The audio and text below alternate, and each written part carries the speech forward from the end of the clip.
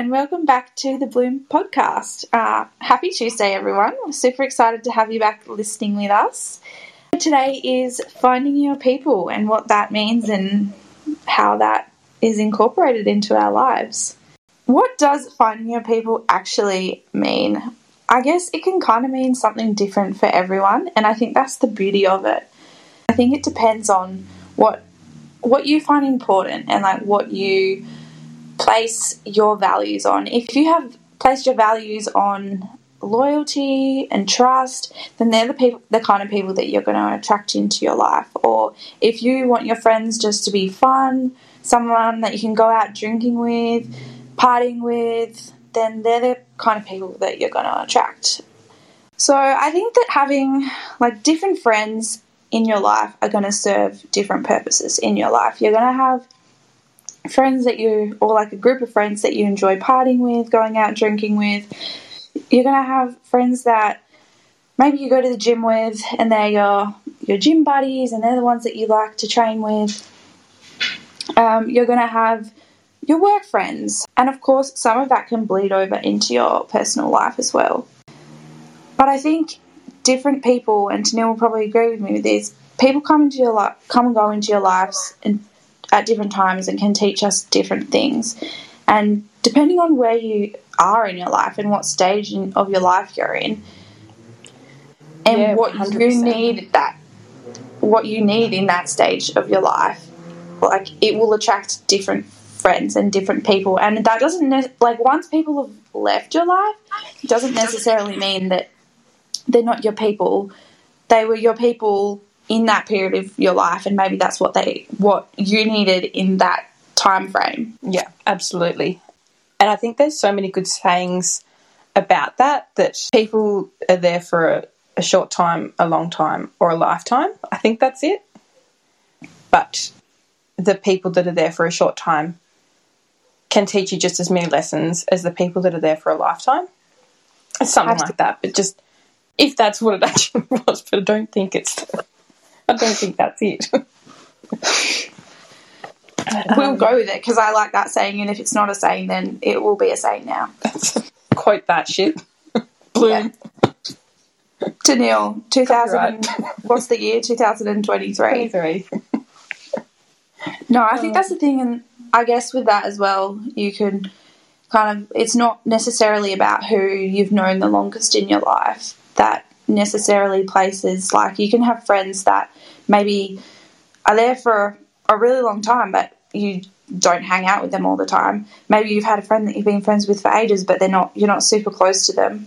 And it's not necessarily, and then someone might come into your life that literally changes your life and is teaching you certain things at that point in your life. It doesn't mean that they're any more or less important than the people that have been in your life for a longer amount of time. And I think that's something that's it can be quite challenging. Is challenging the right word for people to understand or to get their head around that? Yeah. There's the people as well, those background friends that like you have just there, and they're always just there. If you're feeling like shit, you can call on them and they're there. There's also the people that say that they're there and you can call on me anytime and they're never there. Yeah. I think, but looking at our friendship, for example, like a couple of years ago, wasn't even probably a couple of years ago, I reckon just over a year ago is when we started to really hang out. It was definitely just over a year ago because we now have 370-day Snap streak. Snap streak. What a commitment that is. Yeah, but already the things that you've taught me, and I first met you at work, I did not ever think that we would be friends because you scared the absolute crap out of me. Like, man, this girl does not like me and I don't know what I've done, but wow. And now look, I remember we were at work and I was sitting on a ventilator with you for the first time. And I was too scared to even speak because I was just like, I don't want to say anything dumb. I don't want to ask any questions, but I was trying to maybe play it cool and be like, oh, so what do you do outside? Just trying to strike conversation. You gave me freaking nothing. You just sat there. Yeah, that's look, that's something I have to own, because that's something that a lot of people think about me, and I have a pretty epic resting bitch face, which a lot of people get this vibe of me. So one thing that, if this is the first time you're tuning in and you don't know me, but if you do know me, then you know exactly what I'm talking about, is I do not like small talk at all. And so having those random little chats is not, it's hard to find something out of it. When I'm at work and we were sitting on a ventilator, to be honest, I probably wasn't even thinking of you. I was thinking about, how am I going to teach this person when I do not know what I am doing? I don't know how long I've been ventilator trained. Let's not tell people that. You know what you're doing. You're an incredible nurse, and you taught me so much, and you still continue to teach me so much at work. Yeah. Look, I would be more confident now teaching someone, but I don't know back then how confident that I actually was. So, but it is a vibe that people get from me, and I will put that out there, that I apologise if you've ever gotten that vibe from me. Disclaimer though, Ellie's one of the sweetest, most gentle people I've ever met, but look, you just got to work past that initial meet and greet. Getting back, I definitely found becoming a mum that it's pretty cliche that people say you'll find out who your true friends are when you have a baby. And I was like, oh, look, I love my little circle of friends. That's not going to be me. Wow. I was shocked, like real shocked. My closest friends now are those who also have kids. I've got a couple of friends, like maybe 5 friends max, who don't have kids, who actually check in with me and want to hang out with me and Ollie. Otherwise, you feel like such a burden. And yeah, I guess it was a shock. It was sad to know that, well, to think back now that I've lost a lot of friends just because I've had a baby. But it's, it's given me a lot of perspective. And now I love my little circle of friends. Like, I think I'm super lucky with the ones I've got. I know that they're there for me. I know that they're there for Ollie. And that's all I really need, because I don't, to be honest, have time to put into friends who don't serve me, if that doesn't sound selfish at all. It doesn't sound selfish at all. And I think that's something you kind of learn as you get older as well. Coming through, when you're younger, you're kind of just like, I want all the friends, and you don't really know. I guess when you're younger, you're kind of trying to figure out who you are as well. So you kind of absolutely. You don't worry, and you kind of worry about losing friends and whatever. Where like when you get to older in your life, because we're so mature. About 10% of the time. Like, you just cut the shit. Like, you don't want people in your life that aren't going to be there for you when you need it. Yeah, and I think I remember telling you my New Year's resolution for this year was to cut the shit cunts from my life, because I was just trying to put so much time and energy into these people that I was just getting nothing in return from, and it was just exhausting me. I was, questioning myself, what I was doing wrong, why did these people not care, all these things, and it was really, really tearing me down. So if I don't talk to you now, it's not necessarily that you made the cut list, but that's just mum life. But there are a few people that, I was exactly that, putting a lot of time and effort in and just getting nothing in return, and therefore they're clearly not my people. And that's okay. And maybe they were your people, like, before. Yeah. And things change, and it doesn't mean that you value their time in your life any less. And, man, friendship breakups can be freaking hard. Like, falling outs with friends can be tricky. And I think sometimes they can be worse than, like, regular, like, breakups between, a romantic partner. Fully agree. Because you often talk about a lot of different stuff with your friends, and just having that person that that you're like, well, it's not your partner, but it's another person that you can really rely on, to not have that person there anymore can be really strange. Yeah. And it's with some close friends, like whatever you might have a breakdown over, like it's, you question things. It triggers so much. There's a lot of heartache that goes along with it, and you don't get answers and all those things that are so similar to a breakup, but it's just not discussed. Like it's just such a misconception that if you're close friends with somebody, you've got to be close friends with them forever. So I think you do everything that you possibly can to try and make it work and find answers and all these things, but, you know, for what? Like, it's obviously breaking down for a reason, but, yeah. Yeah, and that's where just, like, toxic friendships, if something's affecting you that much in your life, there's, like, you don't need to have that in your life. And I think that's something super important, like, as we're kind of just saying with your New Year's resolution, to just be able to recognise, well, hey, this relationship, like, whether it's like a partnership or a friendship, this relationship is not, it's causing me more grief than it is happiness. Yeah. And to make that call can be really challenging, obviously. Yeah. Really difficult. But at the end of the day, like, it's your happiness and you have to be right. And you've got to take ownership of that. Yeah, you have to, 100%. And feel like, well, you know, even though it's a hard decision to make, to move on if it's causing you that much grief. Yeah, absolutely. Because it's not good for your health, and I think if it's causing you that much grief, then it's probably causing them grief as well, and it's not good for them either. Yeah. I also found, though, that it snowballs into so many other areas of your life too, though. Like, you know, you've got those friends at work who, I don't know, you have a bit of a falling out with some work friends, and because you spend so much time with them, you come home and then, you know, that in a way it gets taken out on your partner or something, and then they're like, well, what did I do? And I think that's something you've got to be careful of, that you're not tearing others down around you because of failing. Is it failing the right word to use? Failing friendships.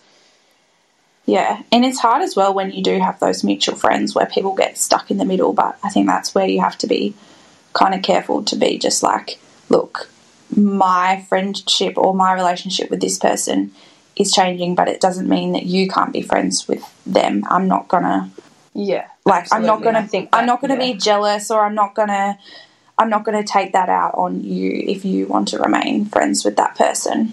Yeah, and I think that comes back to every friend that you have in your life is there for a different reason. Yeah, because you bounce off different people for different things.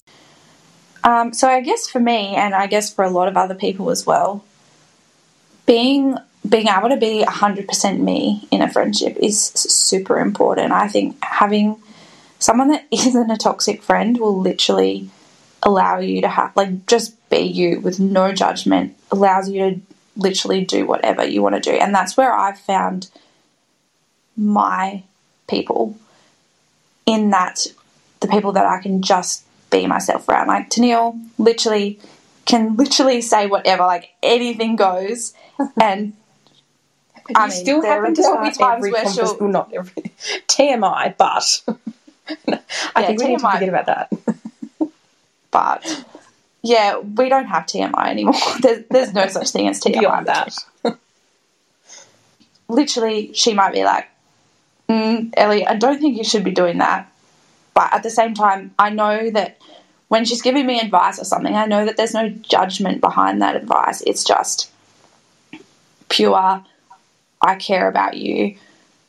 I don't think you should be doing that. And I think that's where it's hard to sometimes differentiate between being judgmental and being, or like giving advice or giving your opinion on something. Because you can give your opinion and give your advice without being super judgy. And I guess that's like something that I've really had to learn. As we kind of said going back before, I have a bit of a resting bitch face. And people often get the wrong first impression of me. But that potentially stems back from when I was younger. I will 100% admit that I was a very judgmental person. Like in high school, I was just judgmental of people. I don't know why. I just was. And were you at an all-girls school? yeah. You see, I feel like that can sometimes... It might have, yeah, potentially. I think for me, I wasn't a judgmental person, but my friends were, and I got kicked out of a friendship group because, yeah. Just I don't think it helps, but yeah, that's exactly what it is. It was just bitchy, you know. Yeah, and like living up to break that. Yeah, living up to norms, like high school norms, is like a thing, right? But I think I was so judgmental towards other people that I had this insecurity myself. It made me become really insecure that people were judging me because I was so judgy. And I just thought that people didn't like me because I was a swimmer. And to be fair, because I was judging people, I didn't really give them much time and effort. But then it backfired because I didn't want to give them much time and effort because I thought they were judging me. And it was kind of this like cycle. Yeah.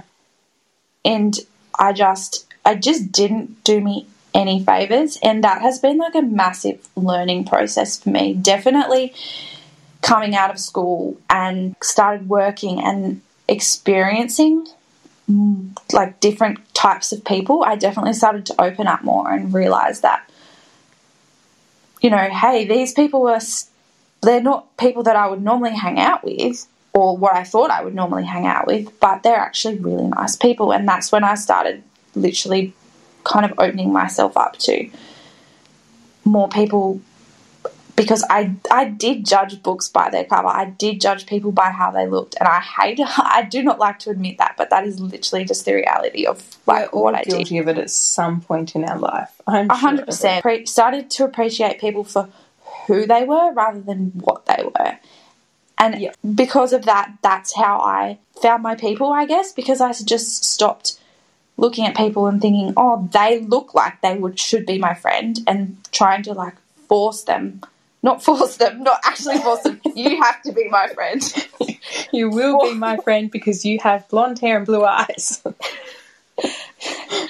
No, that's no. Yeah, but I'm sure the first time we sat down together, you probably didn't think, oh, this chick is into pretty much the same things I am. Like we both like live for fitness and, you know, CrossFit and all these things. And it wasn't until we started having those conversations that we sort of worked all this out. But you 100% judged me. I'm sure of it. I actually, you know what? I actually don't think I did. I'm being completely honest. I actually don't. That first time we were on that ventilator, I remember sitting there with you, but I legitimately don't remember what I was thinking. And that's the thing when people think, oh, she has a resting bitch face. I'm most likely not actually, maybe once upon a time, but now I'm not thinking about anything about you. I'm probably, my mind, we always jokes about this, like has 20 different tabs open in my head, and I'm probably thinking about what I'm going to be eating for dinner that night. Like when I started CrossFit, that's where I found my people that literally truly just accepted me for who I was. And so I became more confident because I was doing the things I love. Because of that, I found my people, and because we both were doing things that we love, we were able to, that like grew my confidence as well. So it was kind of like a seesaw effect. Yeah, definitely. I can remember so clearly there was 2 occasions and you had just left the gym both times. It was kind of late at night. I think it was after like a Thursday engine class. It would have been. And you were just like obviously pumped on endorphins because you'd just done a hell of a workout. And you would like either send me like a voice message or just tell me that you were crying. You're just like, I am literally just so happy. Like I have finally found my people and my circle of friends, and the ones that pump me up and actually have me feeling high on life. And yeah, I remember you've done it twice. And it's literally the best thing ever. I remember the second time I was like, I'm like on top of the world right now. I've had friends where I'll just be sitting there and they can tell that like I'm upset or something, and they'll just come give me a hug, and that's all. Yeah. That's all that needs to be done. Yeah. For me as well, it's like I love this word. I love throwing this out there. Organic friendships that just like blossom by themselves. They're just like easy friends. Like you don't have to put work in necessarily. There's they just no effort. Flourish organically. We should probably think about wrapping it up at some point. Yes. Yeah. So I want to just talk about men and women because I think that's important.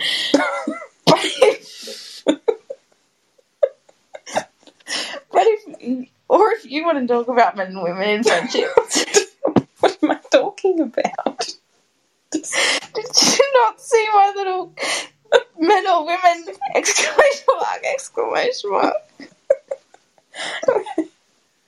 No, I just saw that. Men or women. I wasn't really sure what you meant.